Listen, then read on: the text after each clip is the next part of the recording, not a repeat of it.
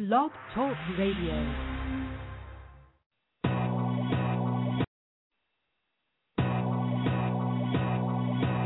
Reason is our weapon of choice. Skeptics know that you do have a voice. Science is not so we'll be defiant. It's what we know, so it's best to apply it. Feed you information, deposit the knowledge, so you know ignorance is not an option. Welcome to the RSS Feed with your host Raina Rose. Skeptical superwoman, but in plain clothes. She ain't no Jane Doe, nor is she a day old. So don't come with arguments, weekly molded like Play-Doh. Kicking false info like Kato, but it should be your J.O. To expand your mind like a transit line. Nothing is ever true, cause you think so. It's evident that you never win, cause the evidence you present is irrelevant in the present tense. It's reckless and negligent. To never ask questions or to think ignorance is good and relevant. So we spark debate, cause you know the truth is hard to take, especially with so many phone tools in these modern days. Ode to reality, we start to face. Shout out to the skeptics, my freak thinking to live a cow, missiles that fire and heat seekers aimed at you, shoot to win the legs. You weak creatures, Christian scientists to debate evolution. Elitists in the government that hate the revolution. Armchair activists who overstate their contribution to the movement, cause they say they have solutions. So it's best to listen to understand skepticism is no religion. And so we get a better vision of how the world works in what we call marvelous to make a better future. You know that it starts with us, progressive thoughts, progressive talks, the sharing of ideas, the medicine we need. Another dose of the RSS Feed. Say what? Another dose of the RSS Feed.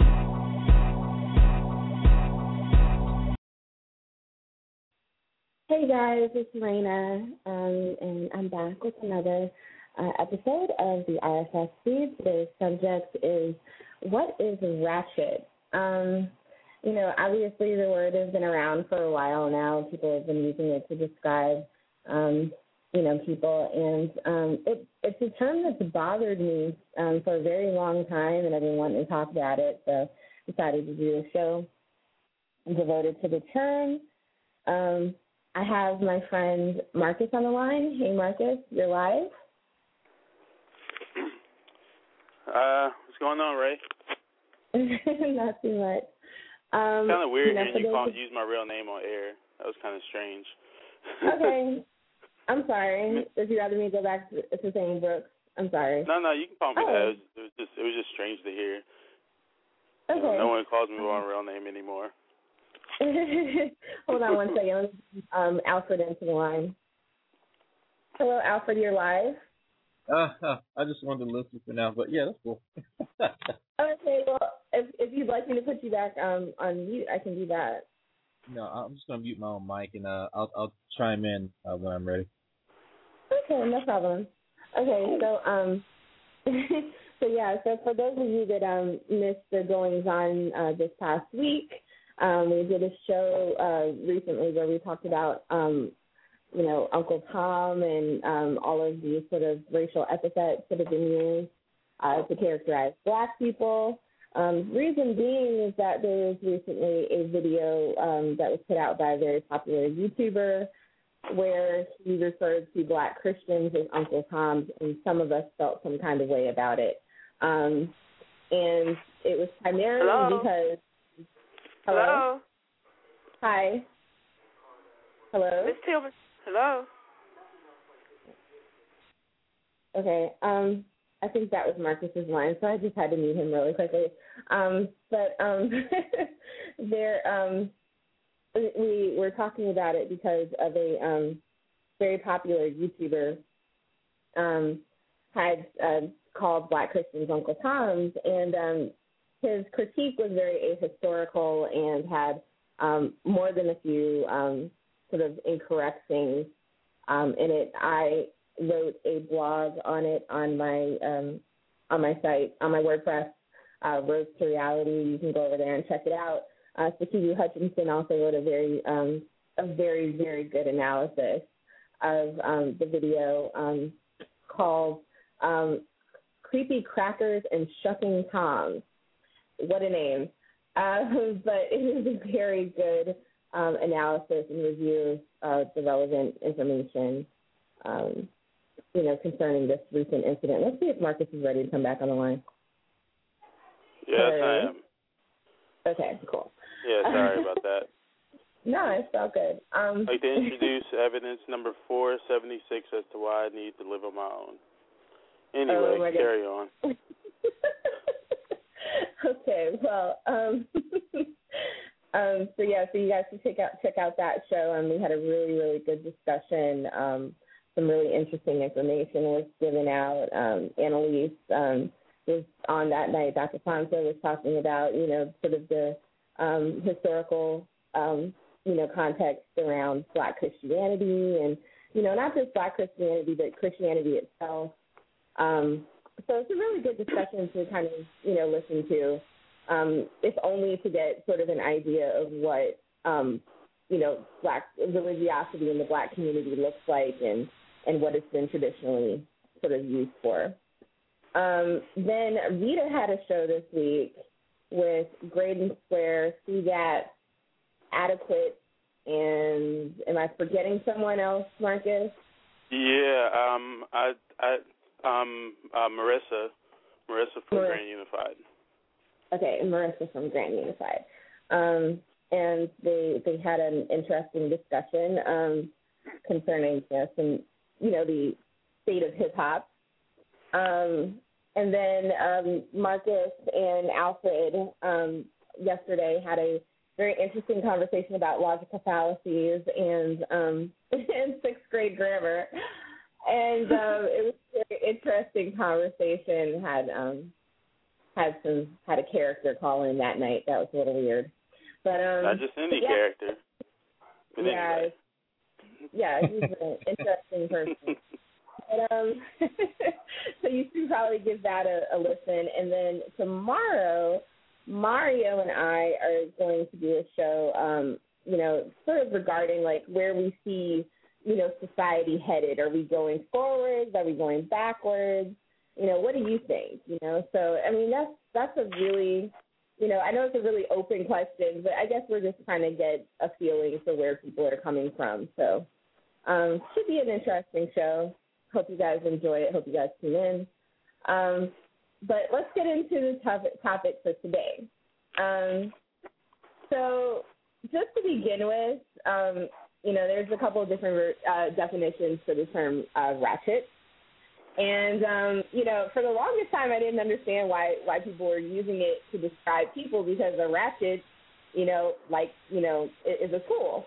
Much right. Like when I was a child, I didn't understand why people would refer to a woman as a garden tool until I got older, One of my favorite, artists growing up was Tony. Okay, Marcus, I'm going to have to mute you. I'm sorry. So. In any case, I don't know whose phone that is. Let me see. Okay. All right, I think it's better now. But in any case, one of my favorite artists growing up was Tony, and they have a song obviously called My Ex-Girlfriend is a Hoe. And I used to love that song, but I didn't know what they were really singing about until I got older. But anyway, much like hoe, ratchet is a genderized term, and it's mostly directed at Black women, and it means wretched or crazy or nasty, according to the various online urban and slang dictionaries. And the origin of the term is came about through rapper Hurricane Chris when he released his album called 5150 Rachet. And for Hurricane Chris, though, it meant kind of, partying hard, being excited, turning up, like a lot of people say today, or, being turned up. And, so it's sort of now morphed into this sort of derogatory term to use in reference to women. Let's see if I bring back Marcus. Okay. Marcus and Alfred, your mics are live. I know Alfred probably still has himself muted, but I just want to let you know. I self-muted also, just in case. Okay. Okay, and I think we have another caller. Let's see who this is. Hello, caller, you're live. 407? Okay, maybe 407's not ready yet. Okay, I'm going to go ahead and put you back on hold, 407, okay? Anyway, so is that pretty much where you just understand the word ratchet to come from, Marcus? Because I know you're into hip-hop, so if anyone would know, it would be you. I would say so. I don't really remember that term coming up at all prior to that, and I don't listen to Hurricane Chris, so you actually just informed me because I wasn't really sure where the term originated. But it is a fairly recent. I know it is fairly recent. You know, it's only really been around the last couple of years, and it's really gained popularity, especially over maybe the last 2 to 3 years, as far as, you know, it being used more commonly. Well, yeah. The term ratchet comes from Ratchet City, Shreveport, Louisiana, where Hurricane Chris is from. And I've heard the term ratchet for years because it describes the type of people in that area. And each little city has it, and Louisiana has its own kind of, moniker, whether it be a pejorative or not. It's a colloquialism regardless of what it describes, but it is just a way to describe the people from that area. So obviously, you see the people from that area are actually goddamn fools, so it's gonna turn to a pejorative, and it catches on, like so. So a lot of people don't know that's actually where it's from, but right. I think Urban Dictionary somebody went on Urban Dictionary and was like, hey, this is where this actually came from, and Hurricane Chris is from that area, so that's where he got the term from. Okay, well, I will submit to you that everybody acts a goddamn fool sometimes. That's true. And that's part of my my dislike for the term and the way that it's used. And it's also used sort of to describe, aside from being wretched and being used to describe people as being turned up or whatever. It's used mainly against women, saying that they're unintelligent, that they're loud, they have no class, they're tacky, they're hypersexual, and all of these other types of things. Right. And, there was actually a song that was put out by a YouTuber, or a couple of YouTubers, called the Rachet Girl Anthem in 2012. And it was so popular, it gained like 37 million views. And it was actually repackaged as a BET video, wow. which is pretty disturbing. I don't watch BET, so I wasn't even aware of that part actually. But really, if you think about the sort of ways that it's used to describe women, it actually fits a lot of the stereotypes that have been used against black women in the past, like Mammy, Sapphire, Jezebel, welfare queen, to describe black women, particularly Sapphire, Jezebel, and welfare queen, not so much the Mammy part. But, it's about policing black women and policing their bodies and policing their behavior. And it's something that I, as a black feminist and growing in my feminism, have come to detest. I don't want to describe people as ratchet. I don't want to describe people as ghetto. The ghetto is a place. Being urban is not a thing. You live in an urban environment, and even though being in an urban environment and living in the ghetto might generate these sorts of mechanisms for coping with being sort of viewed in a particular way and having this sort of perverted sense of being authentic. There are other ways to pervert the sense of being authentic, and in a sense, really, what people think of as being authentically American or authentically sort of middle class or whatever, or being respectable, it's perverted in itself. So I think maybe that's the first place that we have to start is, ratchet in comparison to what? What is this woman supposed to be? We're talking about, say, being hypersexual. What constitutes being hypersexual? Is it not being married to a man and being sexual? Is it choosing to use your sexuality whenever you want? Is it having sex with more than one person at a time? Or, what is it? It seems like it's a term that, you can use against anyone for almost any reason. And I don't like it. I think that we should be trying to get away from these sorts of terms. I don't know. What do you guys think? Right. Well, you're right. It sounds like a term that can be used against anyone at any time, but more often than it's only used in regards to women of color and more specifically black women. Mm-hmm. It's only the term ratchet 9 out of 10 times is only really associated with black women and behavior that dominant society has dictated to be unfit or going against what society says they want to stand for. But and I guess in recent years, like the definition of ratchet is kind of expanded, and I think that what's the word I'm looking for? I think more. Alfred, you can go ahead and say your piece. I need to figure out what I'm trying to say just now. I don't have the words for it just yet. Okay, I was just kind of listening on. I was actually replying to a status that wow, this meme I think posted about anyway. I'll get my back. It really bothers me about the ratchet thing. It's kind of cute to say, oh, look at this person, look at that person, ratchet, and of course, a lot of them are black women, and it amazes me to no end how often black folks also they hop on this bandwagon too, and I caught myself doing it too at the beginning, and now it's like it's getting to the point where it's like, are there no suitable black women in the world? Are they all just going to be characterized as this? Because I don't see. Well, here's anti-ratchet.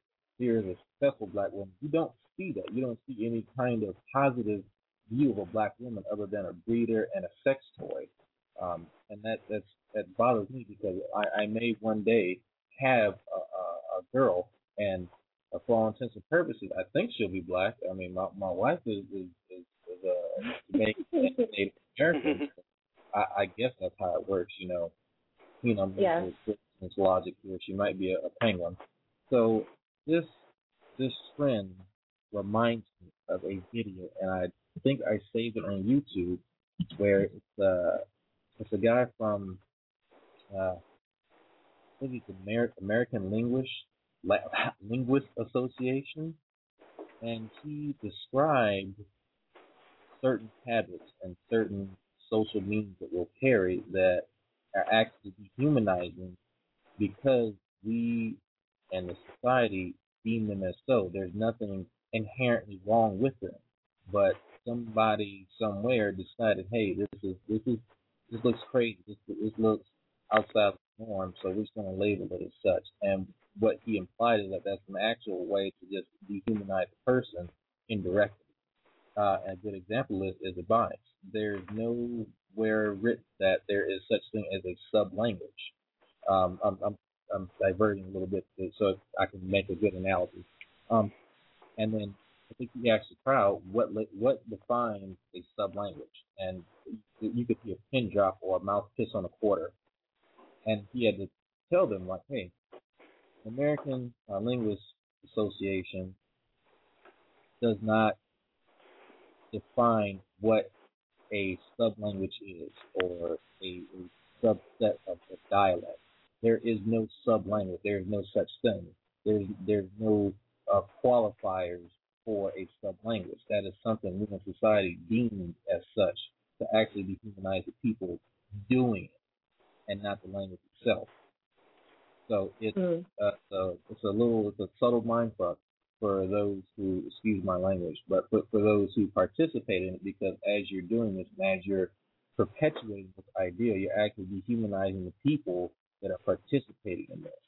And I was kind of taken aback too, because I was one like, y'all talking about this and that, man, you see the thing, and I was like, well, you went through 12 years of free education, how can, you're still speaking as though you don't have any type of education, but in reality, it's just a different syntax upon a gigantic lexicon. Who says that only this portion of the lexicon is suitable when we have an entire, one of the most expansive lexicons of almost any language? So when we're looking at certain things as ratchet, when, okay, there are going to be certain things acceptable and not acceptable in society, granted. So why are only this certain demographic of people associated with this? Who decided that this was a definition of this, and only these people are going to be associated with it generally? So that's dominant white culture. I mean, they've always done that, though. It's always unfit until the dominant culture decides that they can appropriate it, and then it becomes acceptable. I.e., what's happening recently with the phenomenon is known as twerking. For years, black women in hip hop were completely demonized, for perpetuating, these stereotypes and, having half-naked women and scantily clad clothing, gyrating and whatnot in videos and in concerts. And yet now that, Miley Cyrus, who, grew up on Disney channels, the daughter of an American musical legend or, pop singer and whatnot. Now that, she's become enamored with it and she's starting to really get into it, all of a sudden, it's acceptable. You have folks, folks that are dedicating TV time slots to talk about this, quote, new phenomenon that's coming in. When the reality is it's been going on for years, but they don't know that because they associate it with these folks that they dehumanize by calling ratchet. Treating them as if what they're doing is only something done by people who are subhuman, who aren't capable or who aren't on the same level as us. Therefore, we have to separate them from us because dominant culture dictates or has dictated that, if you participate in these activities, or if you have these behaviors, if you do this, then you are this. You are lesser than what I am. And it's only when they decide, like I said, it's only when they decide to appropriate it that they're like, okay, now that we've appropriated it, it's acceptable, it's cool, it's fine. It's not ratchet anymore now. Right, and it's like, even if like you watch like the Miley Cyrus video, which unfortunately I have. I mean, she brings in black people for the sole purpose of making her twerking seem legitimate. And then the rest of the video, they disappear. They're completely invisible. So you can see what she's doing. She's using black bodies to legitimize her, in twerking. And when she's done that, she doesn't need them anymore. They disappear. Bingo. Completely. Bingo. It kind of reminds me of when Gwen Stefani went solo and she had the Harajuku girls with her. And they were only with her for the sole purpose of, like, appearing in her background. Whenever there were solo shots of her singing and all that, like, it would just be her. But whenever she wanted to be the center of attention or be like, yeah, I've got the crew with me, that's when they were there. Yeah. Or like when, or even her song that she did with Akon. You know what I mean? Like, she was trying to blend or bring herself into, sort of a hip-hop sort of space, you know what I mean, by bringing him into it, and then, like, you hardly ever see him in her video. And then there's, there's other songs that she did where she took the Isley Brothers song and sampled it for her song, I think it's Luxury or something, Luxurious Life or something. I don't know what it is, but I think I know what you're talking about. Yeah. So my point though also is that, when you have these sort of dichotomies set up, it leaves very little room for the human being. You know what I mean? Because we're very, if someone were to follow you with a camera every day, all day, they're going to catch some nice things, and they're going to catch some not so nice things. You know what I mean? Right. Sometimes we have moments where we're not so respectable, where we're not doing what, quote unquote, everyone else would like to see us doing. Right. And I mean that's just what you call being human. And so it really, when we put people into these boxes, it dehumanizes them the same way that it dehumanizes people in the ghetto. It says that these people have no other sort of possibilities for their lives. They don't have any value, other than making us laugh, or other than making us more legitimate, because we have now something to compare ourselves to, something to prop ourselves up on. You know? It doesn't, and it doesn't allow people, to, one, be themselves without being shamed for it, and two, it doesn't allow people to really showcase our diversity. All of us don't act alike. All of us don't have the same interests. We don't dress alike. We don't have the same beliefs. We don't have the same views. We're all not going to look at everything and think about things the same way. But when you force people to, or when you give people this label, you're basically othering them. You don't allow them to be. You're not saying, okay, we're gonna, you can be you and I can be me, and we're both human, and that's okay. Instead, it's I'm human, and I'm an acceptable human. You are an other because of this. Right. Exactly. Because you don't fit this criteria. Right, and so it makes it easier to use violence against those people, and to dismiss those people, to deny those people access to the resources and the things that they need. This idea of the welfare queen is what is what gets brought up every time that Republicans want to reduce social safety nets. And the fact of the matter is, and they just did it with the Farm Bill.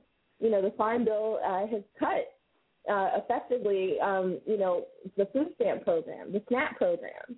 And why has it done that? Because there's this idea that they can promote in society that there are people who are sponging off of the system, not people who've been damaged by the system, not people who were screwed over in the last financial crisis, but people who are actively engaged in trying to game the system.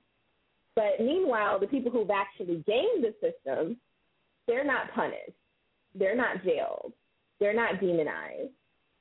It's just these people who need to eat that we're demonizing, and these people who need to, and we're snatching food literally from their mouths. I mean, the SNAP program is actually the most effective government agency there is.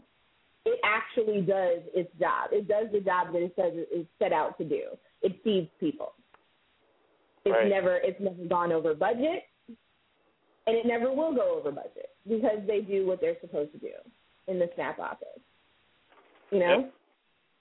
So, and it's just unfortunate that that more people will suffer. And it's not just lower class, quote unquote, ghetto people. It's people who slid into from being quote unquote middle class into being lower class just because of the economy, because now there are fewer living wage jobs, and the government has been loath to raise the minimum wage, and loath to provide the other resources that would make at least the situation more bearable for those of us who are in the lower classes. I mean, D.C. did a very progressive thing just recently, raising its minimum wage in the district to $12.25?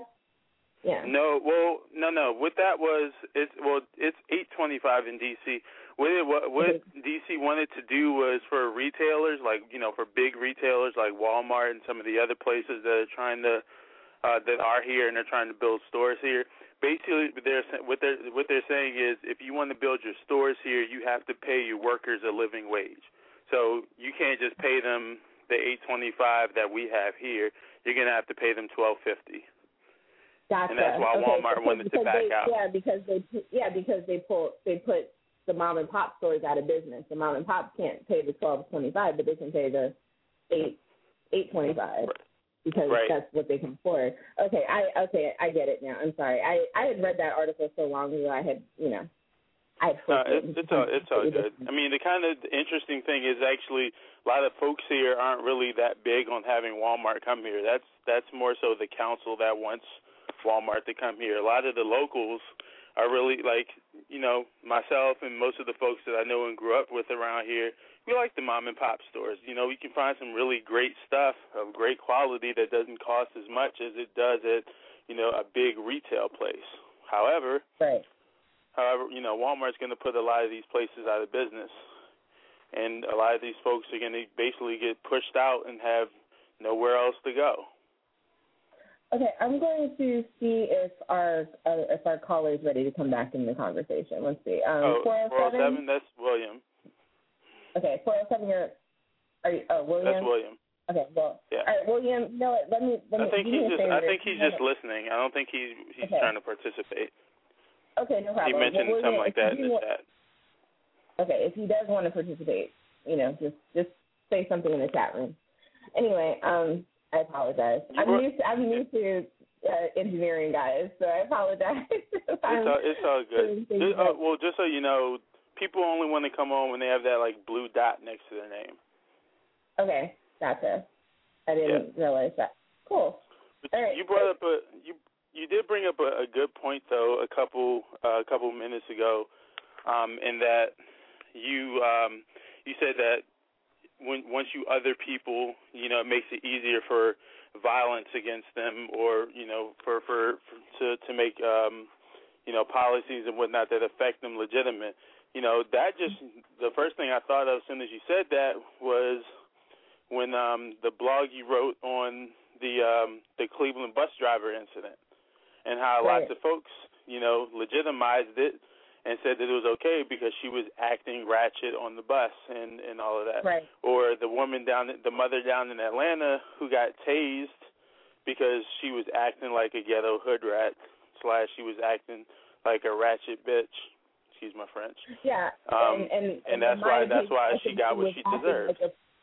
And in my opinion, after watching that video, she was acting like a protective mother, if anything. And it just so happened that this protective mother was in a black body and, you know, came from a particular place and expressed herself in a particular way. And so instead of being recognized as the mother that she is, she was misrecognized as someone who was deserving of violence, even though she did hit the officer at one point. The officer, he kept coming back to her. You know what I mean? Like, he was not going to be talked to that way, you know what I mean, by someone of her, like her. You know what I mean? Right. There was something about her that kept making him engage her. Like, you're not gonna talk to me like that. I'm a man. Don't you know that you're beneath me? That's, you know? Listen, that's exactly how he came off. Like, how dare you, a woman who's obviously ratchet, I'm paraphrasing here, like, how is someone like you going to talk to me? I'm a man. I'm a police officer. I am the authority here. Who are you to challenge me and to talk to me in the way that I don't think is correct? Right. And it's the same thing that we think about, you know, in the situation with Oscar Grant. Like, I haven't seen Fruitvale Station yet, but I'm looking forward to going to the movies and supporting this movie. I hope that you guys will support it as well.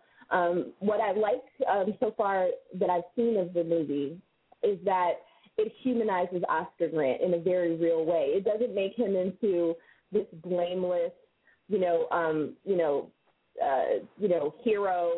you know what I mean, who never did anything wrong, you know, only ever has done good in his life. it shows that he's had some problems. You know what I mean? But he's also a loving father, and he's also a loving son, and he wasn't doing anything to justify his being killed. He was, and it's like there's a scene that I've seen shown on television where he's been pulled off of the train, and they pull another man off of the train. I believe it was a friend of his, and they slam him on the ground. And the men, they stand up, and the officer's telling them, "You better sit down." And I understand in a sense the need to keep order, but at the same time, there has to be some balance between keeping order and allowing someone the human emotion of feeling concern at seeing someone thrown to the ground. Right. You know what I mean? There has to be some kind of balance between the two. And somewhere, that balance was not considered or given any thought by police. And this one police officer who claimed that he had been trying to pull out his taser and instead fired his weapon. It's right. that type of thing, and we know that these sort of automatic or implicit reactions, are buttressed by these sorts of beliefs about people and their value. People are, and they were talking about this on Melissa Harris Perry. God bless her. I love her. I say God bless her, but, I don't believe in God. But I love Melissa Harris Perry, and I love her program. And I love that she was talking about the fact, the implicit bias test, because this is true. College students and police officers are more likely to shoot a black man with a wallet than they are to shoot a white man with a gun. Yep. Now, why is that? Because of these stereotypes that are prevalent in our culture that say that black people are closer to being animals, that they're more prone to violence, that they're more sexually immoral, that they're unintelligent, that they all of these things, combined.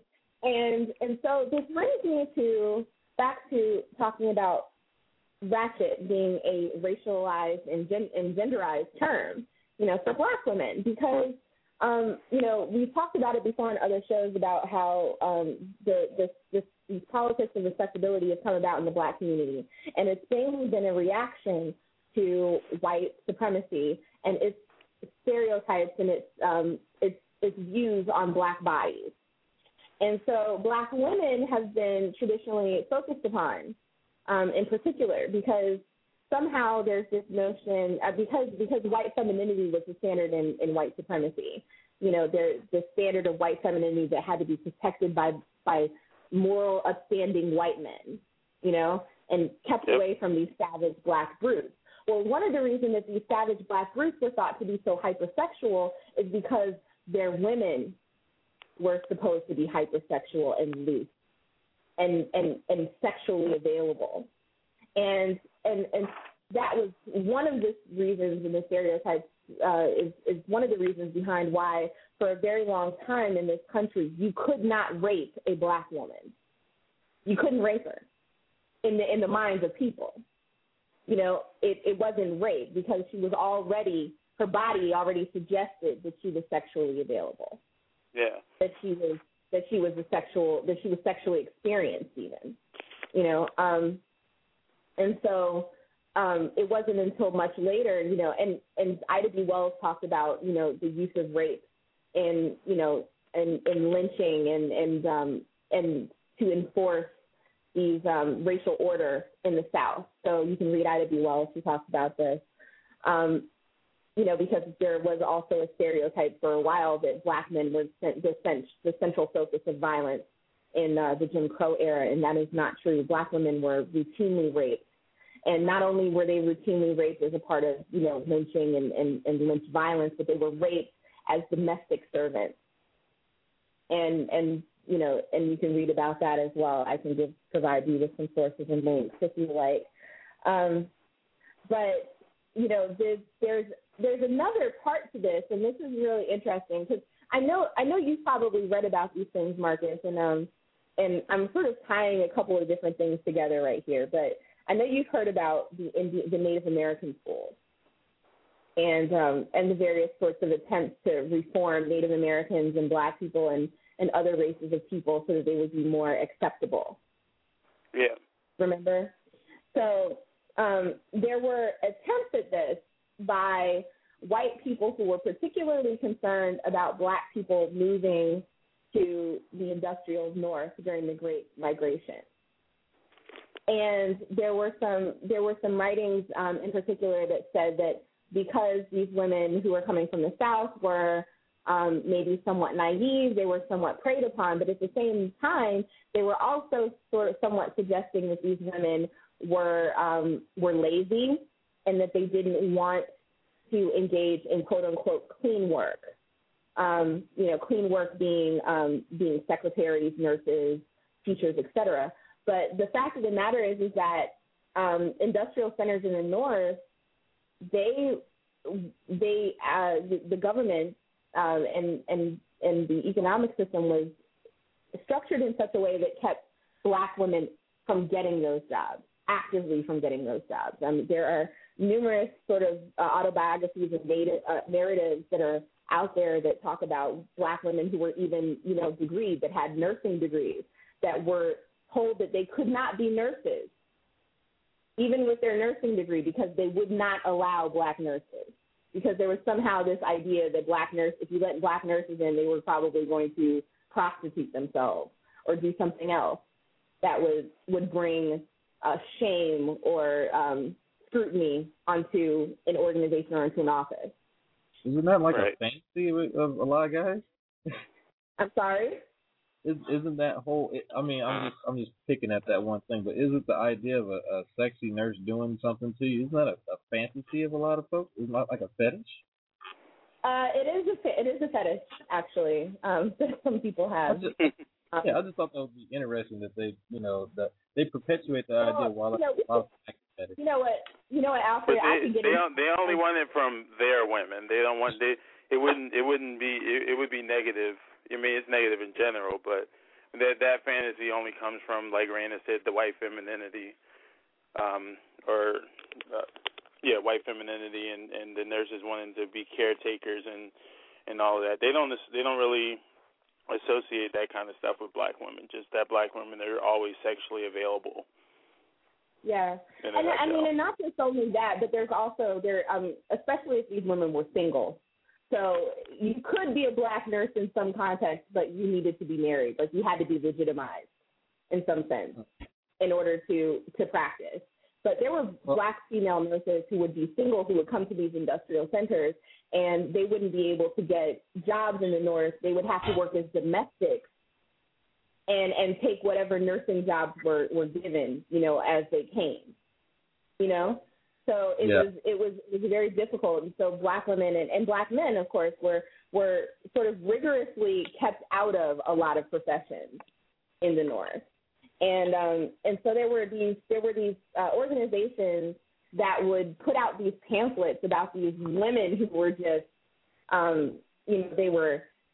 they were abandoned. They would basically act like they were abandoned by Black men, whether or not they had husbands, whether or not they had significant others, or whatever. They would basically act like these women needed to be protected and they had to be kept somewhere and they had to be monitored because of their sexuality. And so that comes in with a lot of sort of beliefs about Black men and their upward mobility and sort of middle-class Black politics at that time during the Harlem Renaissance, looking at, this idea that if you were a Black man and you wanted to, kind of climb the ladder, you had to have the right kind of woman,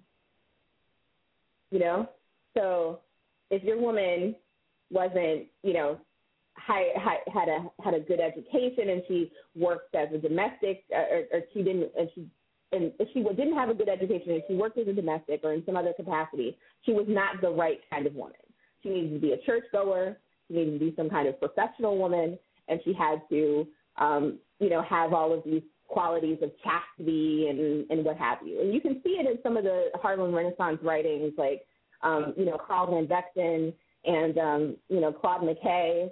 And even Gertrude Stein wrote a book that's Malacca or Malacca. I forget how you pronounce it, but it's very racist, and it talks about sort of, you know, Negroes engaging in drinking and all of this behavior for the purposes of excitement, and how unruly they are, you know.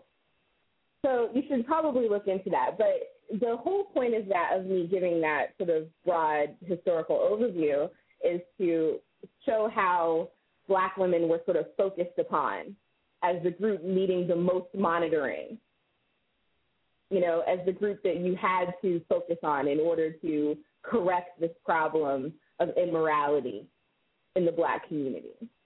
And so I think that, and this was all happening in an urban environment. So this idea of policing the bodies, particularly of urban women or ghetto women, has a very, very long history.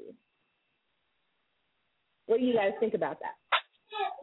It's not surprising, but anytime, of course, I try to bring up something like this to those in a certain privileged demographic, and it's really hard to express something like this because they have a certain worldview from a position of white privilege, and from the beginning of me trying to explain what's going on here, I have to try and I guess tailor my message, because when anyone hears white privilege and they automatically assume that, well, I have a silver spoon in my mouth, you know, I'm one of the 1%.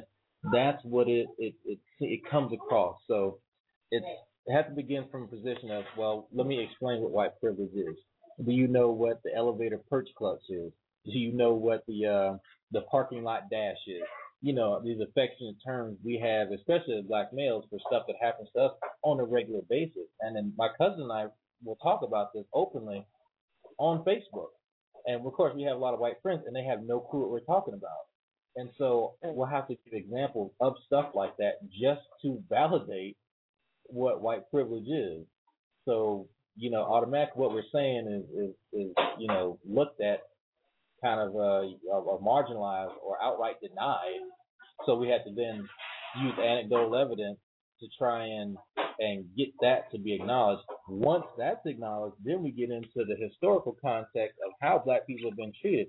Okay, slavery is acknowledged. Jim Crow is somewhat acknowledged.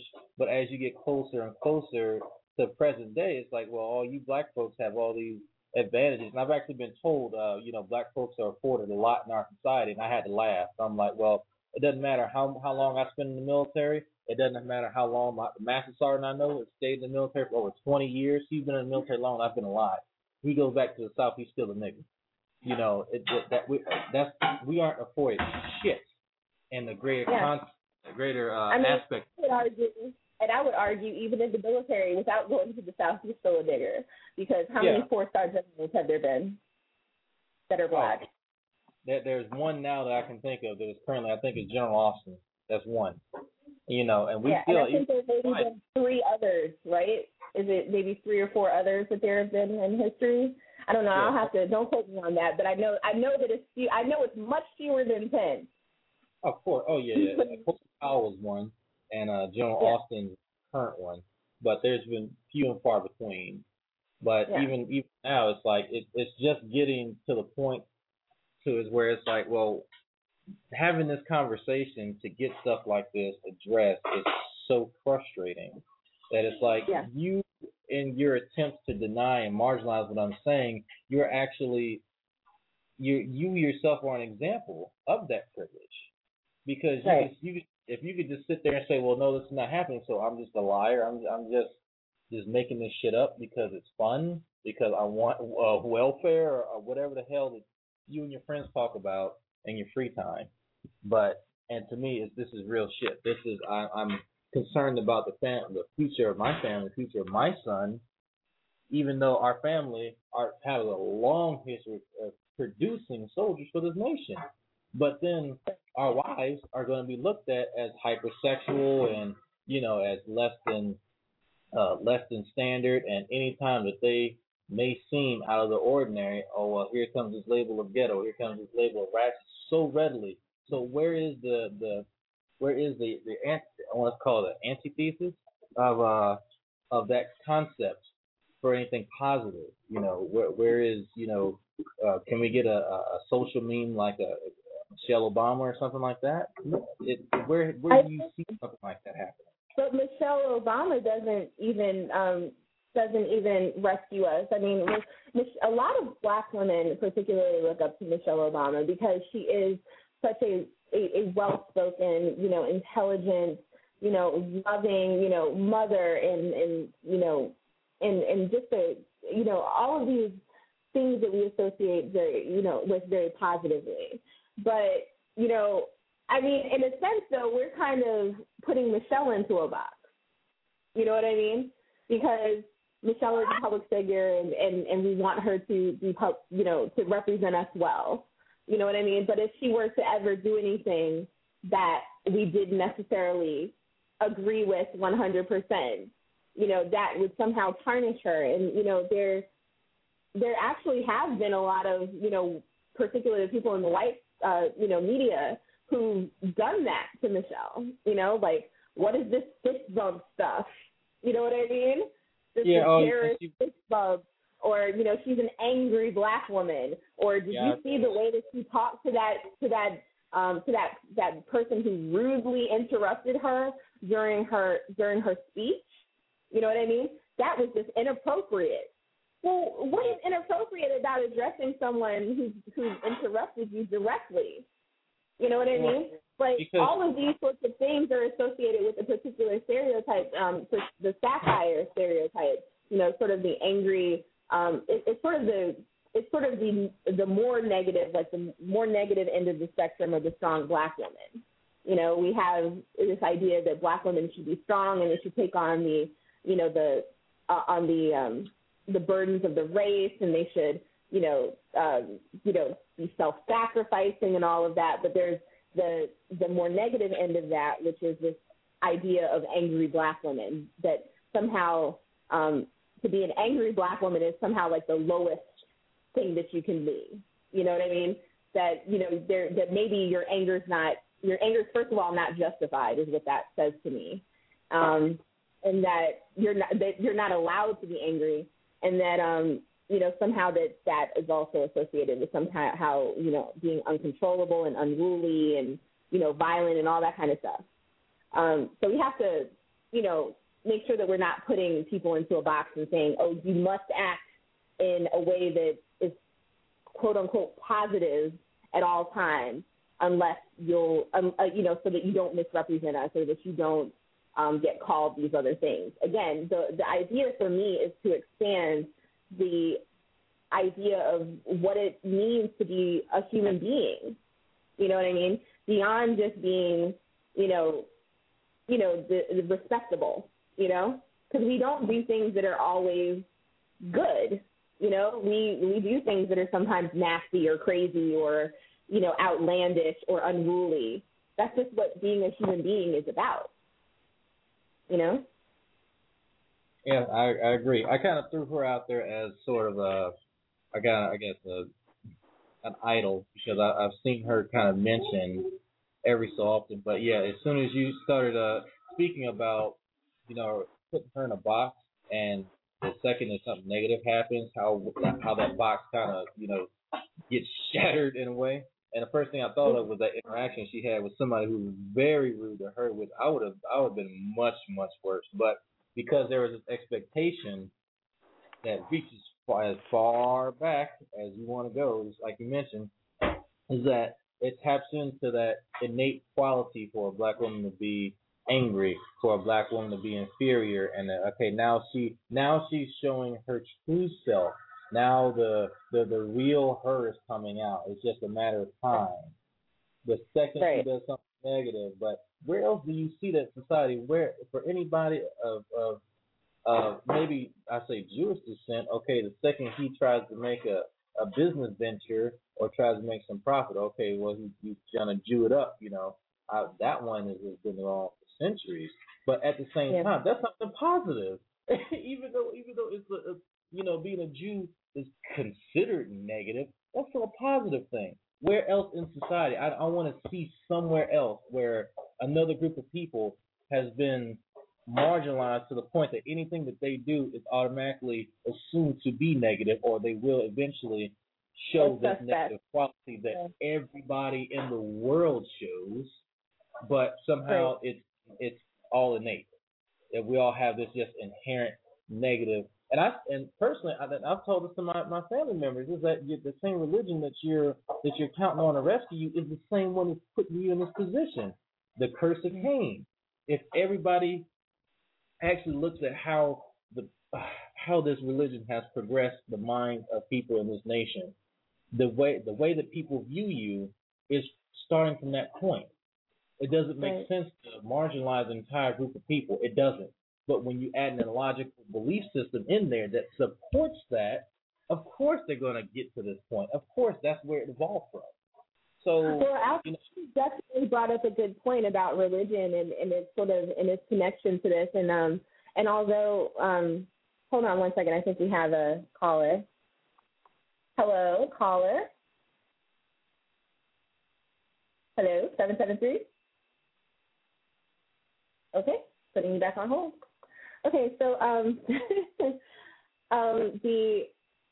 what you were saying about religion is really interesting because I don't know if you've read Dr. Hutchinson's book or either of her books, Godless Americana or Moral Combat, but between the two of them, you kind of get an idea of how religion has played a role in how we think about morality and how we think about identity and how we think about these things. And, of course, in the United States, because of the fact that Puritans moved here, we have something called the Puritan work ethic. And there's this notion that riches, are somehow come about because of goodness, and that hard work is associated with goodness and all of these other things. And so that, I think, does play a lot into how Black people are perceived, because even though our ancestors, our Black ancestors, built this country and built the wealth that a lot of these rich white folks, have been handed down. We, even as slaves, were considered to be lazy and unreliable and all of these other kinds of things. And why is that? It's because they're trying to associate it with something lower, with something inferior, and so I just think that, we have to, learn how to recognize these things and recognize when we're throwing them onto another group, because who else does that? Who else is that said about? It's said about people who live in the ghetto. It's said about people who live in urban environments. It's said about people who are Black. And it's said about Black women in particular. Yeah, and it's sad that, I'm still there. It's sad that it has to come to that, and that's the reality of it, and that's the reality that I have to face. That's the reality that my wife has to face. That's something we have to count on when we're seeking employment. And of course, I mentioned this to some of friends from a different demographic. And says, "Oh well, you're just setting up." Oh no. This conversation was good. I made a status about how, okay, my dynamics and my demographic is different than your demographic. It's going to be my shame as a father to tell my son, because of who he is, he will be hated. Because of who he is, he will not have the same opportunities as other folks in this nation. And then the response was, well, good luck, teaching you're getting a good start on teaching your son the concept of victimhood. And of course, I'm like, of course, somebody, and I was taken back for a second, because it's like, and I'll mention this again, my family puts out soldiers.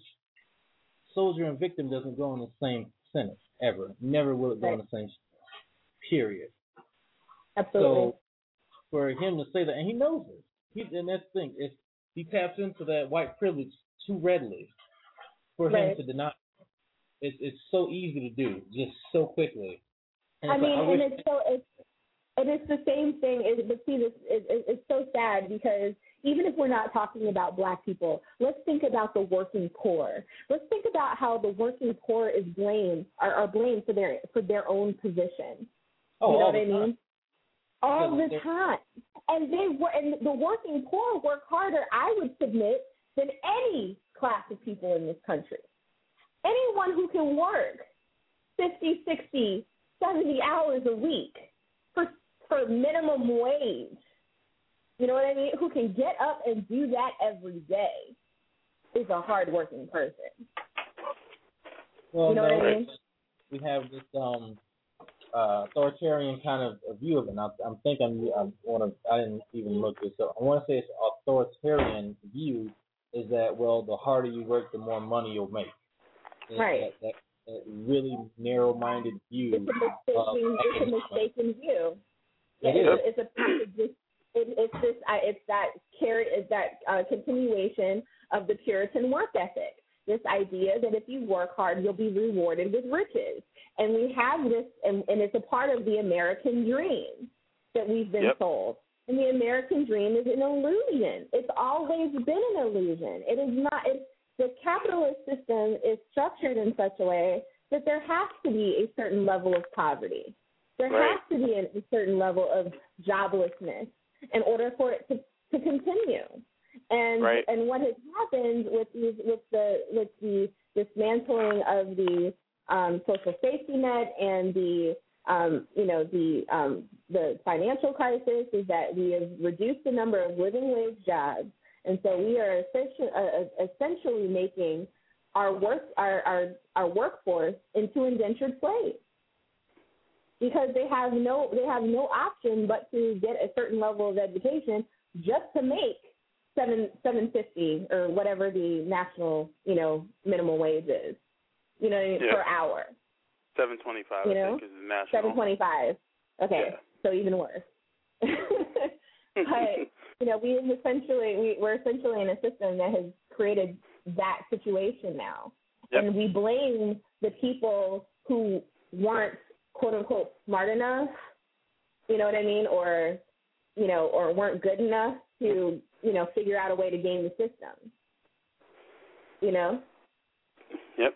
So. You didn't even mention the mountains of debt that we line up just to get the education, just to possibly get a job where we're making a bit more than minimum wage. Well, that's where most of the indentured servitude is coming from. You know what I mean? Is that you have to pay back all of these loans at these exorbitant rates, but you can't get a job without the education. So where does that leave you? And then the funny thing is you get out here in the workforce and you find out in a lot of cases it's not even so much about the degree but who you know and what you can do. Right.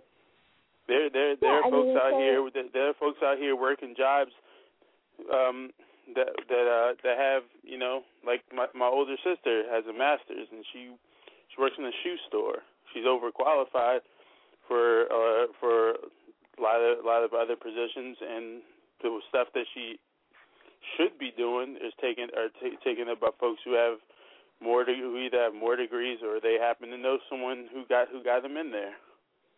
Right. So I hope that our audience is getting a sense of the problem that we're trying to illustrate here. That when you're calling someone Rachet, you're taking away their humanity, and you're not recognizing all of the numerous factors that give rise to the mentality that you perceive them having, first of all, and to their lived experiences. You know what I mean? They've experienced something that you've not experienced. So when you're calling that person Rachet, you might want to check your own privilege. Did you have the benefit of a college education? Did you have the benefit of living in, relative economic security? Did you have the benefit of, maybe traveling the world, seeing some things? Are you literate? A lot of people aren't literate. I mean, let's think about Miss John Peel, the young lady who, was witness, prior to the fight that happened between George Zimmerman and Trayvon Martin. You know, she's of Haitian descent. She speaks 3 languages, but she can't read cursive. And her ability to speak quote unquote proper English, you know what I mean, is very limited. You know, right?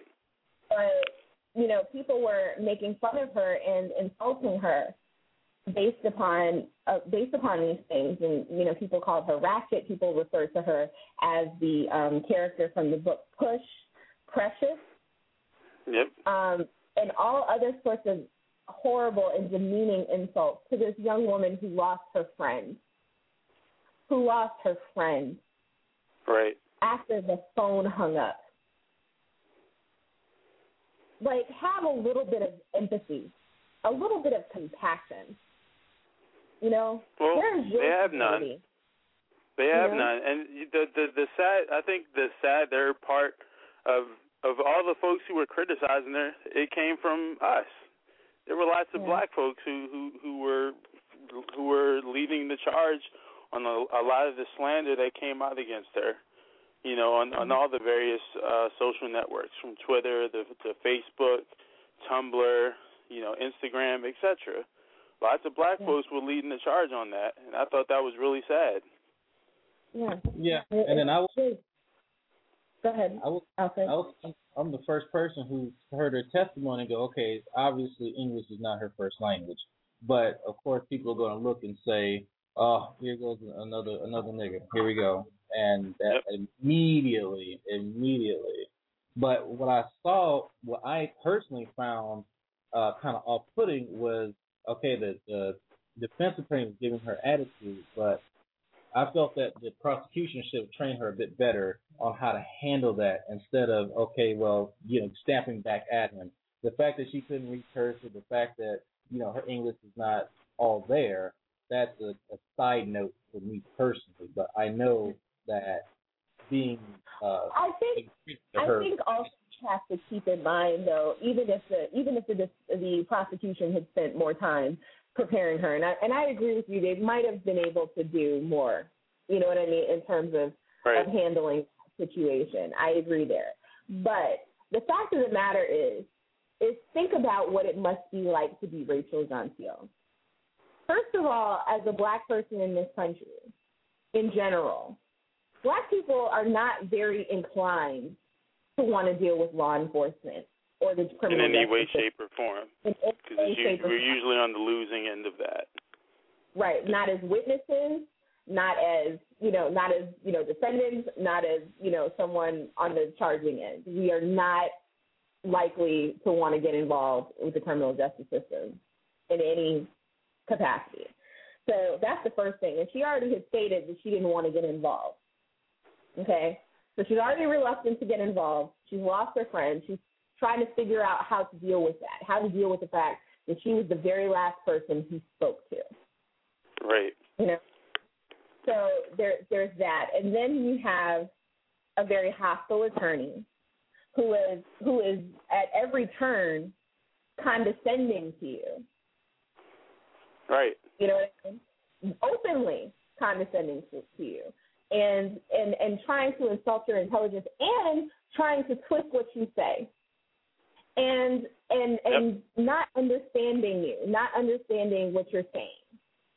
And despite the fact that we understand that she doesn't necessarily speak the quote unquote best English, that's what she speaks.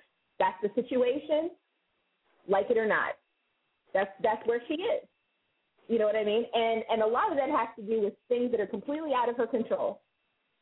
You know what I mean? So the fact that she stood up, that she sat there on the stand, I applaud her for. Because a lot of us couldn't handle that. I'm not sure that I could have. I think one thing that also gets lost is, you know, you also have to realize that she is a human being who experiences human emotion. It's perfectly natural to get annoyed or irritated when someone is being openly condescending to you, especially when you didn't want to be involved in the first place. And she was up there. I understand. Yeah. I perfectly understand. I mean, being up there for 6 hours alone, you know what I mean, would make some people testy, I think. Yeah. You know? And then, so go ahead. Go ahead. No, I didn't have anything. Oh, yeah, I was just saying, so we also have to check ourselves, you know, because a lot of this stuff is, again, sort of that automatic reaction that we have to things. And when we have those automatic reactions, sometimes we have to take a look at it and say, is this person, are these projections that I'm putting out there onto the other person? Or, you know, is this real? You know, and I think a lot of times we'll find that if we really think about it, those are things that we're projecting onto the other individual, you know? And, I mean, they were really trying to shed doubt or cast doubt onto her testimony, which I found to be incredibly sincere. You know what I mean? Yeah. They tried to cast doubt on it on the basis that she doesn't speak, you know, great English, or that, you know, she was reluctant to do certain things, and that, you know, there were, you know, that she said something in court that she didn't say to Crump. Again, and then she pointed out to them, which I thought was brilliant. You know, I thought it was brilliant that she said this. I don't think that she realized how important it was that she said it, that Crump was not law enforcement. You know what I mean? Yep. He was not law enforcement. She didn't even want to do that interview at the time that she gave the interview. And I understand why she wouldn't have wanted to. I mean, and part of it might have been the fact that she recognized that there were going to be people who were going to pick up on the fact that that English is not her first language, that there were going to be people who might try to insult her intelligence. Yep. As if folks don't know, as if society in and of itself doesn't already do that. Exactly. So I think that she's smarter than a lot of these people give her credit for. I think that she anticipated a lot of what she got. I really do. Yep. But you know what? That just to expand on that a bit more, you can say that for a lot of these folks that get thrown under the label of ghetto or ratchet. You know, folks like to act like because they have these certain attitudes, behaviors, likes, or fashion styles that says something about their intelligence. Right. Like I distinctly remember someone in one of the Facebook groups pointing out like that Ms. Gentile was ratchet because of the hair that she wore to court, and that it was unacceptable. To which I responded, well, one, her hair has nothing to do with the case. For one, she's not on trial. Two, it's about what she says. That's what the focus should be on. What information is she providing here? All this extra stuff is pretty irrelevant. It is. It's completely irrelevant. And it says nothing about folks' intelligence. You know what I mean?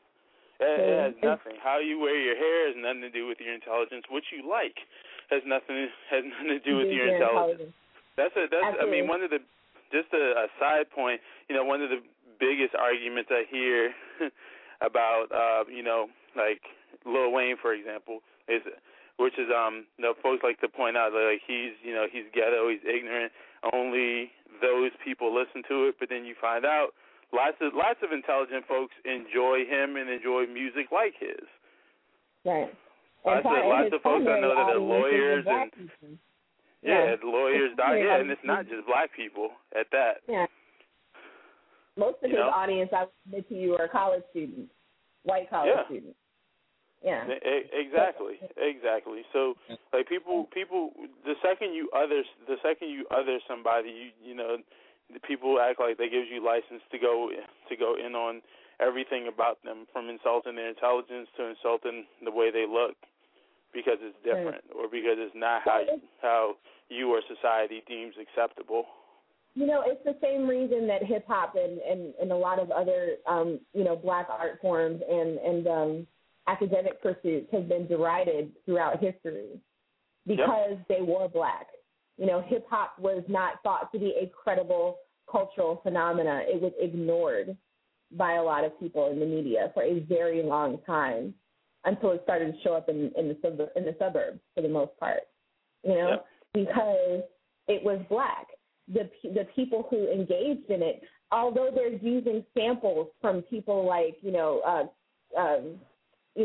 trying to think of some of the great jazz musicians, and I'm blanking right now. Nat King Cole, Louis Armstrong. Yeah, but Louis Armstrong. They're what is it? I'm thinking of the song. I can hear the song in my head, but I can't say it. But anyway, thinking about sort of borrowing from these great jazz, performers, these great jazz legends. They know some of these rappers who were doing this. They're performing in a sense. You know what I mean? They're performing a lived experience in some cases, but they're also performing. They're not necessarily speaking at home the way that they speak on the album. I mean, I guarantee you that, Biggie, for example, because his mother is from the Caribbean, I guarantee you he spoke proper English at home. Yep. You know what I mean? I guarantee you he spoke. I guarantee you he spoke the King's English in his mother's house. I guarantee you, because I have friends who will tell you this.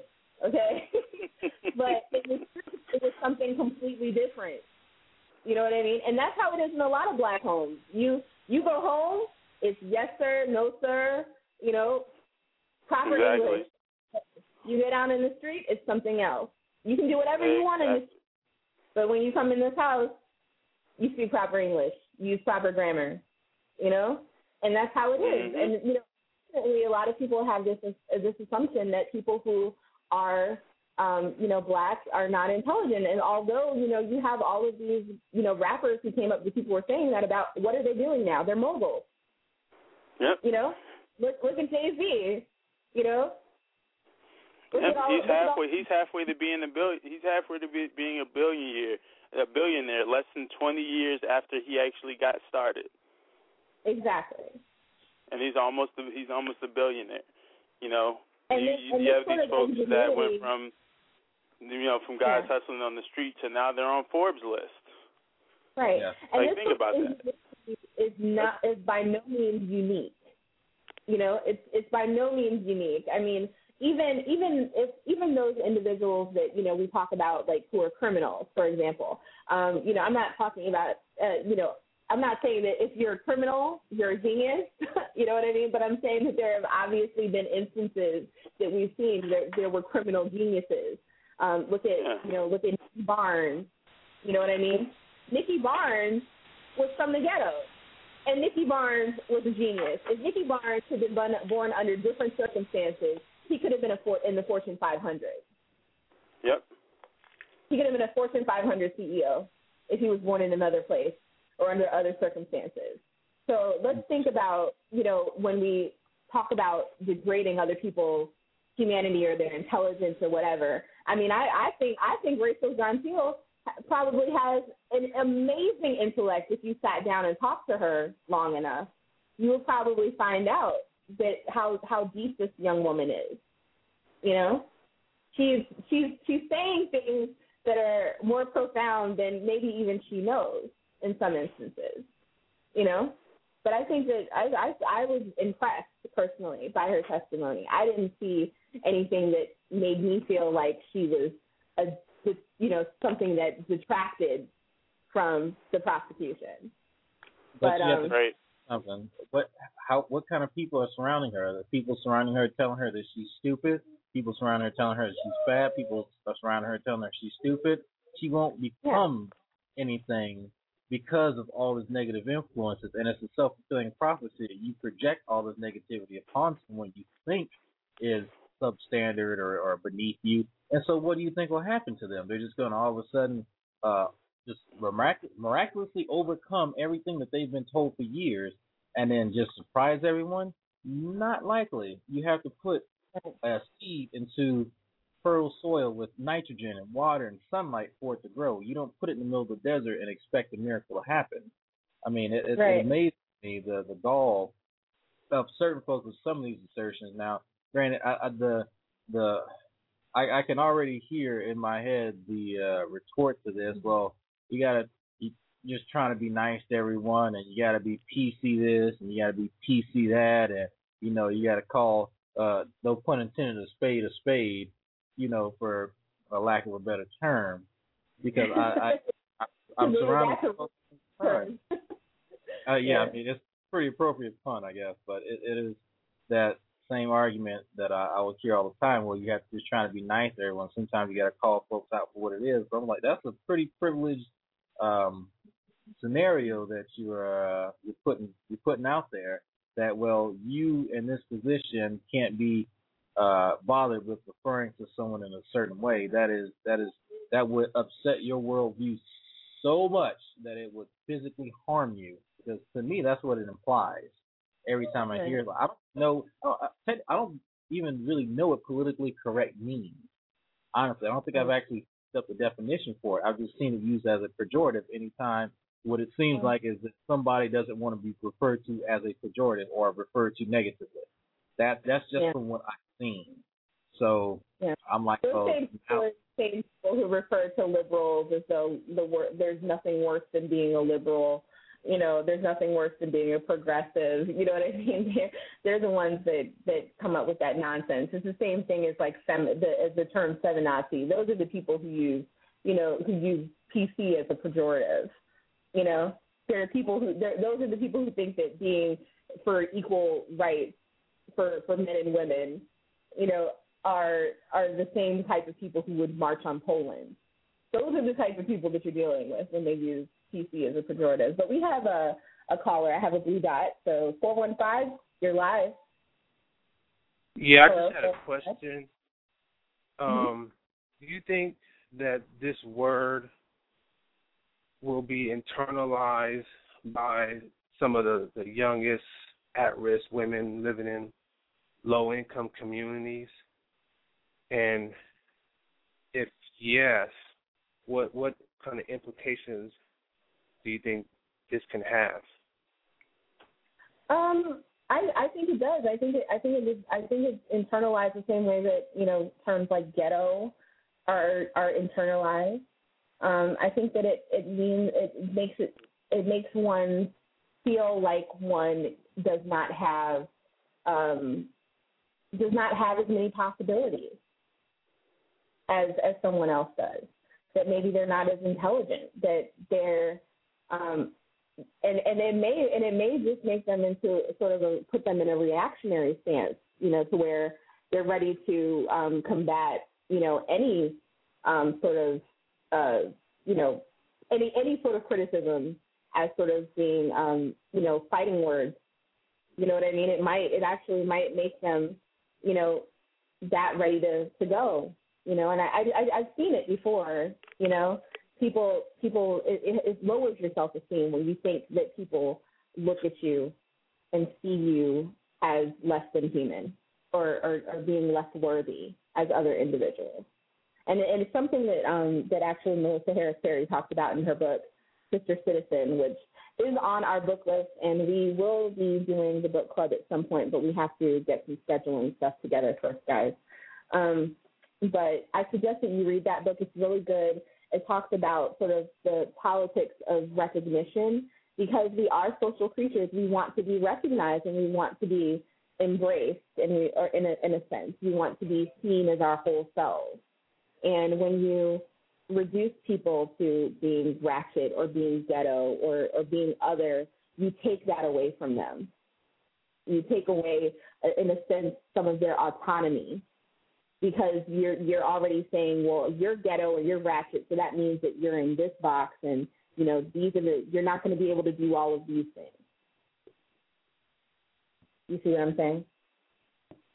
So the word has an effect of making people feel like this is the only way they could be recognized.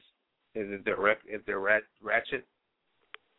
Yes, it has that effect. I mean, if you tell someone that they're worthless, over time they come to believe that they're worthless. Well, thank you. I mean, did you guys have any answer or response to his question other than what I said? I think you nailed it. Okay.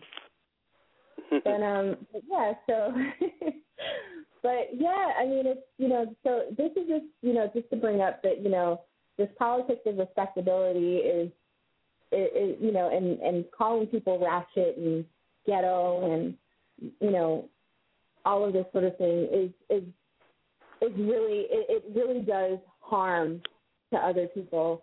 And it really is more about the individual who uses it. It says more about the individual who uses the term than it says about the person who's being described. It says more about your character when you use that term. So, right. Think about what it is that, are you think about how classist you are. Think about how racist you are. And black people can be racist against other black people. It is true. We can internalize racist views, Black people from the mainstream. I'm sorry? Black people can be racist? I keep getting told that there's this person out there that's propagating this idea that black people can't be racist. I don't know who this is or where it's come from, but I keep hearing it. Okay, well, you can be racist as a black person. There's two levels sort of racism. There's this idea that you or your race, I guess rather, is better than another race. But within that, there's also sort of intra-racism. Like there's this idea that, because you're exceptional, that you're somehow better than other races, than the rest of the race. So that's like one side of it. And then the other side is the institutional side of racism. So black people don't have the capacity to inflict harm or discrimination against other groups on the basis of race. So in that sense, they cannot be racist in terms of forming institutions and keeping people oppressed. But in terms of actually viewing themselves as being better than another group, I mean, everybody is capable of that. But if you ask me which form of racism I'm more concerned about, is it the idea that there's someone who thinks that they're better than me, or the idea that there's someone who can actually limit my potential and my access to resources based on my race? I'm much more concerned about the institutional level than I am the other. Okay, thank you for clearing that up. A friend of mine is actually in queue on the phone. 315? Is that who it is? Okay, let me 315, you're live. Hi, I'm Mike. Rhea, pleasure to be on. Alfred, always a pleasure. I just had a few points. I just started listening about an hour ago, so just a few points going back to the case itself. And then I would expand on it and basically just come back to what you were talking about just now. But with the case itself, though, there's other ways that she could have been made a witness. Not to mention, if language was a problem, a sworn testament basically written would have served just as much purpose. To say that no prep from the defense holds any merits, I mean, it's basically false upon the defense. I'm going to have to interrupt you. I'm sorry, I'm going to have to put you on mute because we're not actually going to recapitulate everything that's going on with the Trayvon Martin case. So if you would like to get to your point about the show's topic, I would really appreciate that because there's really only 30 minutes left. So I'm going to bring you back on. Sorry about that. Go ahead. Okay. What is Rachet? Just the topic you were just talking about, I really haven't caught on to what the topic originally is. If you could actually restate it, it'd be greatly appreciated. Okay, so the idea of the term ratchet has come to mean wretched or, it's a genderized term that's generally applied to women who are seen as being classless or tacky, ghetto, that sort of thing. So what are your thoughts? Okay, I think I get the gist of it now.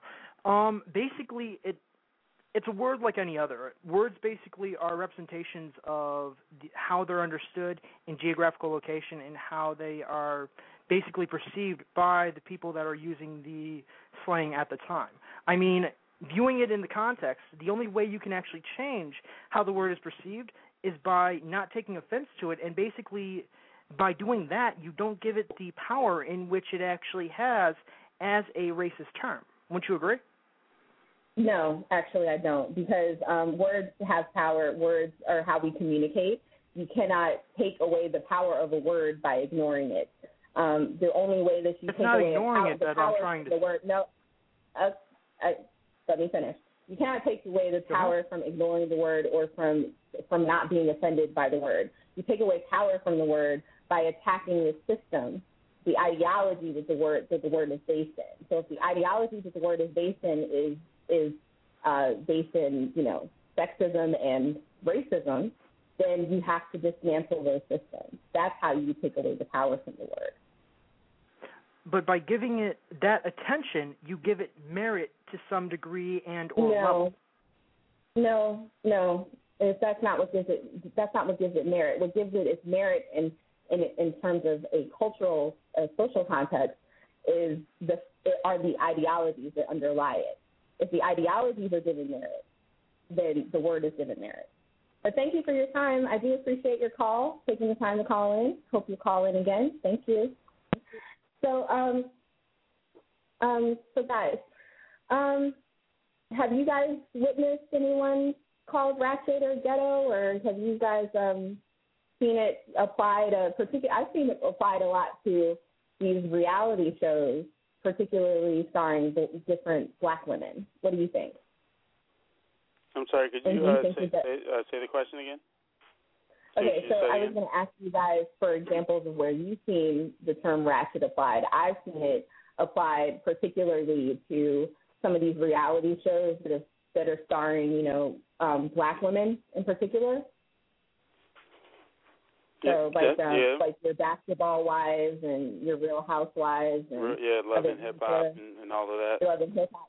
And you know what's so funny to me is when I watch these shows, I don't watch them regularly, but my mother actually watches Real Housewives of New Jersey, and I think she watches the Orange County one too.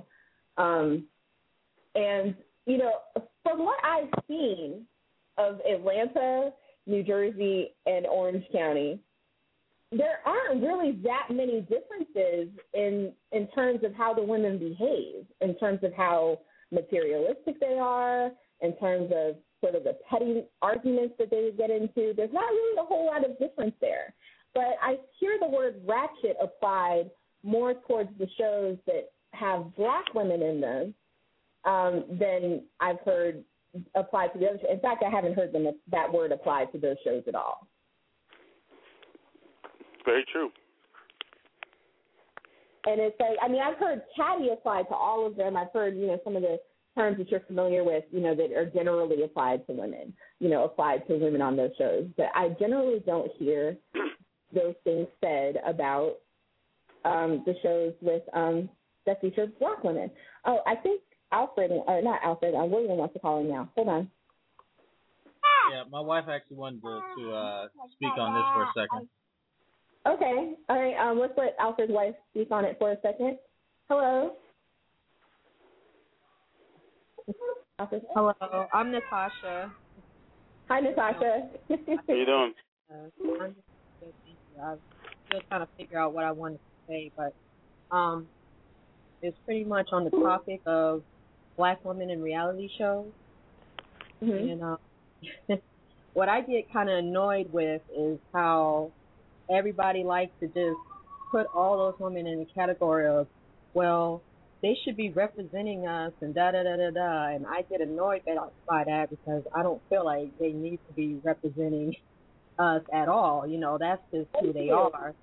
And, I'm sorry. Yeah. No, I was going to say thank you. I agree with that wholeheartedly. Continue. Yeah, and, it is kind of annoying to see, like, we can't have good role models in these reality shows. Like, people can't, act like they have a little bit of common sense and home training, but at the same time, I don't think that we need to have these women, put them in a high pedestal. Like, yeah, they need to be representing us, or they need to do better. It's like, no. It's just no. Yeah, but see, the other part though that I think bothers me, particularly when they're talking about these shows that have the Black women on them, is that they'll say, oh, these women are poor role models. Well,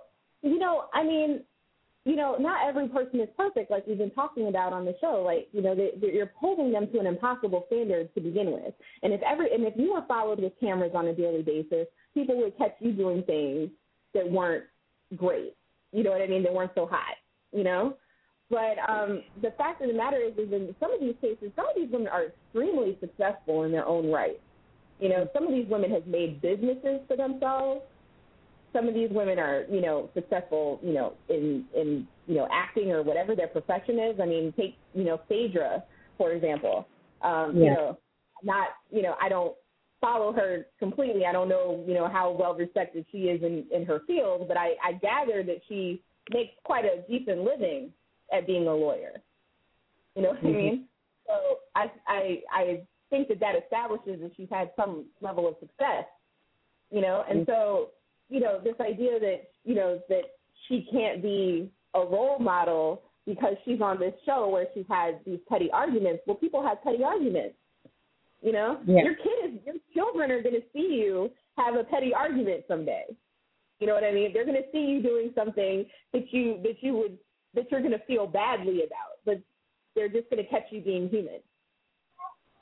Because that's what being human is, But like no one talks about these shows like Jersey and Orange County in the same ways, I think, as they talk about the shows with black women. And I agree with your point wholeheartedly that, why do these women have to represent me just because they're black and on TV? Right. They represent themselves, But I do think that, it's that we do need some different representations just to balance things out, because I do think that because of the nature of television and television production, they do sort of cast these women in a particular light. Now, do they give them plenty of fodder? You know what I mean? For the editing day? Absolutely. But, yep. They also do some selective editing. So there are things that we may not see them doing. We may not see the moments where they're mothering their children, where they're being tender, where they're crying and having, expressing themselves in some other sort of way. We may only see those moments where they're knocking over tables and fighting and throwing wine in each other's faces. That's, well, the unfortunate part. Go ahead. I was going to say, for one, that's the nature of entertainment. Folks wouldn't be entertained by folks, being motherly and doing nice things. They're more entertained by the drama, I guess I should say. But I definitely agree that we need there's definitely a better balance needed, more positive representations of women of color, I guess I should say, as far as television. One of the things that comes to mind is my sociology teacher back in college he told this story once where he's not from here. He's from, I think, Nigeria. I think he's a professor here. So he says one time he went overseas. He went to not Amsterdam, some country. I can't think of what it was offhand. And he says, he went to go check into his hotel, and everyone, as soon as he walked in there, everyone started treating him differently and weird. Like they were scared of him. They were peeking from behind walls. They were hiding when he would walk by. So he's like, what the heck is going on here? Like, why is everyone acting like this? So he after talking, this went on for a while. At one point, he went up and asked the clerk behind the desk, what's going on here? Like, why is everyone acting like this? The clerk was like, well, you're from America. Most of the images that they've seen are of these rappers, these black men who are rappers that have guns and talk about all this killing and stuff in the music. And as soon as they saw you come in, they assumed you were a rapper because of what they saw. Exactly, and I'm actually segue that into my next point. A friend of mine has a wife from Bali, and he said the same exact thing. He has a black friend because he's from New York. So, of course, he has a black friend. They grew up in the same neighborhood, pretty rough neighborhood. But because they do get American television, and they see BET, that they assume that all black people are violent. They assume all black people have guns, and then she did not trust him. And the second that, something went missing, I think it was, she immediately chose him, without any type of provocation. But this also is going to bring me to another point that I was going to share with Mike, because he's having an issue understanding the intricacies of our culture and how divergent we are, and the fact that we're not a monolith. He assumes that all three of us in this call right now actually accept BET as a form of actual black entertainment that we all endorse. Yeah. I mean, but I accept that there are black people who are entertained by BET, and I accept that there are probably black people who are informed by BET. I just happen not to be one of those people who enjoys the programming on BET. I get my programming elsewhere. Exactly. Yeah. Stopped watching it years ago because there's nothing on there that actually represents me. It's nothing. It's entertainment, but it's projected as, okay, all black people, you big monolith, y'all all like this, and y'all all are represented by this. No, that is not the case. I watch Hulu. That's 90% of the stuff that I watch are anime and movies on Hulu. I like Netflix and PBS with my friends. And I'm talking to them on Facebook right now, and I honestly would love to see BET disappear. I want something to take its place, something that's much better than it, because you cannot grow anything on scorched ground as far as this goes. They try to make amends and really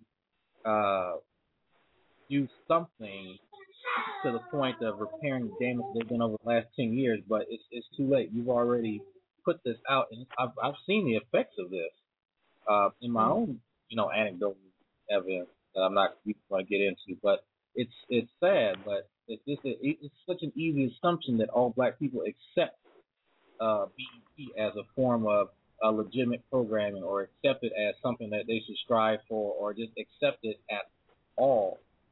I mean, that's the problem here, and that people who have limited experiences outside their own country, outside their own state, can only defer these images and what comes from it as their knowledge of black people, that they don't have anything else. And, especially in Asian countries, they don't have, black people, in a can. They can go to the store and go pick one up and see, hey, how's it going? They don't have that luxury. And not everyone has the ability to do it. Well, the problem is kind of twofold, right? So the problem on the one hand is that is what we as consumers choose to consume. You know what I mean? And then the other problem is Hollywood or the entertainment industry itself. Because the entertainment industry likes these very simplistic, equations. These very simplistic models. They know that if they're going to do a black film, they need to probably start it in the ghetto. They need to have some kind of thug type character. You know what I mean? Some kind of, beautiful, very underdeveloped female character, as the love interest, and some kind of theme. You know what I mean? And that is the model, that a lot of black films have used. It is an overused model, and it is a model that a lot of us are tired, frankly, of seeing. But also have to go out and support films that do not fit the model. So when we get The Great Debaters and Fruitvale Station and all of these other types of films, we have to go and support them. But that doesn't take the onus off of Hollywood. Hollywood has got to evolve itself. They have to learn how to write different kinds of characters. I mean, whenever I think about this, I'm reminded of, a Hollywood Shuffle. Or there's even a movie that had, I'm thinking of the guy's name. He's not Morris Chestnut. Who's the guy? That's specific. Tay Diggs. Tay Diggs was in a movie. Tay Diggs was in a movie with, is it Jamie? No, it's not Jamie. It's the white comedian. I forget his name. Malibu. That movie. Yes. You're talking about Malibu's Most Wanted? Yeah, Malibu's Most Wanted. what I love about that movie is that Tay Diggs and the other. I know it's trash. The movie is trash. But what I liked about that movie is that Tay Diggs' character and the other black man whose name escapes me, they have to play thugs. They're actors playing thugs in a movie. Right. You know what I mean? So it was way funny. So hilarious. That part of it was hilarious to me because it seemed like they were sort of in a roundabout way making a comment about how black men are treated in film. You know what I mean? Here are two black men who are actors. They can't get jobs as anything else. They have to play thugs who kidnap this white guy who thinks he's a rapper, and a gangster. And they have to, monitor him. You know what I mean? And they have to stay in character the whole time, which most of the time they completely fail at. But I think it's such a funny representation, and it illustrates part of the problem, is that we get stuck in these modes in our entertainment industry. Right. It's just something to think about. I hate the movie too. Don't get me wrong, Marcus. I don't like the movie. It's not in my top 10. But what I did love about it was those two performances, though, were really good. I enjoyed them when they were on screen, and I fast-forwarded all the rest of the movie. So I agree. I agree, and the carry-on point that you made, I agree that I think the solution is twofold. I do think on one hand, we do need to go out and we need to support, more lesser-known, I guess, black filmmakers, producers, because truthfully, I feel like there are more than enough of us out there who get rejected by Hollywood, but these films are still getting made and produced on an indie level. So we need to go out and support them. That's on one hand. On the other hand, I feel like we need to support. I just wanted to mention one indie movie that I know of that's coming up that needs support in particular. It's a movie by Tanana Reeves called Danger Word. It's a post-apocalyptic zombie film about a black child and her grandfather trying to survive the zombie apocalypse. They're trying to raise about $12,000 via crowdfunding, and I don't know exactly where they are with it right now. But from the trailer that they were able to put together, it seems like it'll be a really good, sort of short film. So if you have the funds to help them out, please help them out because we need more representations like this. So you should definitely I was going to say you should definitely get a link for that so we can post that so more folks can find out more information about the film and where they can donate. But the second point I was going to say is, in addition to supporting independent black films and filmmakers and whatnot, we also need to support those who are in the belly of the beast of Hollywood and trying to make a change and whatnot from the inside. Like the woman, her name escapes me, Shonda Rhimes, is that what it is? Yeah. The one who wrote for Scandal and Grey's Anatomy? Like, a woman of color in her position, and also someone like Issa Rae, who did Awkward Black Girl. Right. Like, we also need to support them as they maneuver in the belly of the beast, as I'll call it, and whatnot, because they're going to be providing an alternative to what Hollywood is telling us, the black representation in Hollywood is and should be. Right. And you brought up Issa Rae, and she actually has a skit called Rachet Peace Theater, which is really, really funny. And although she is, in some sense, making fun of the culture of, the quote-unquote ratchet and ghetto people, in some sense she has a really deep appreciation for it, too. You know what I mean? And that's it's not done to demonize it. Right. Yeah. It's done to sort of celebrate it and have fun with it in a very interesting way. So I invite you guys to check it out. It is pretty damn funny. It is great. But but we're winding down, and there's a song that I want to play you all by Janelle Monáe. I love the song. I think that the song actually kind of, hits on some of the themes that we talked about on this show concerning respectability politics and Rachet and, sex and, the way that Black women and their bodies are viewed. And I think that Janelle Monáe hits on a lot of these themes in her song, and it also is it also has a pretty catchy little beat. So you can twerk to it and learn something at the same time. That's a very rare combination. Just remember, booty don't lie. You will know. You understand after. You understand after. The booty don't lie. It's so true. But so guys, if you guys, I hope you guys enjoyed this show. If you enjoyed this show, please check out the rest of the shows from me and from the other Black Freethinkers, including the flagship show, Black Freethinkers with Tim. Check those out. We have, a ridiculous number of shows at this point. I forget how many. But check us out on Stitcher and on iTunes, and of course you can always hit the archives on Blog Talk Radio.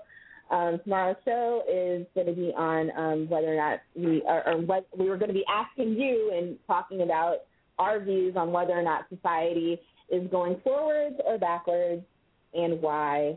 And we got some really great shows coming up next week. What are you talking about on your show next week, Marcus? Women. No, I'm kidding. On Wednesday, on Wednesday, me and Father Teresa are going to be discussing elitism in the intellectual community, and we're also going to talk about scientism, and bring up a couple other things that have been going on in the news and whatnot. So that'll be pretty fun. Yeah, and we'll be posting other upcoming shows on the Black Freethinkers wall on Facebook, and I hope that you guys will check out my blog on Road to Reality. Also, like our page. I forgot to mention this. Me and Father Teresa just started our own Facebook page for our show, The Breakbeat. So go like us on there. We'll be posting, a lot of the articles that we'll be discussing, some dope, some songs that we like, statuses, polls, discussion questions, all of that stuff. So just look us up on Facebook. All right, that's all.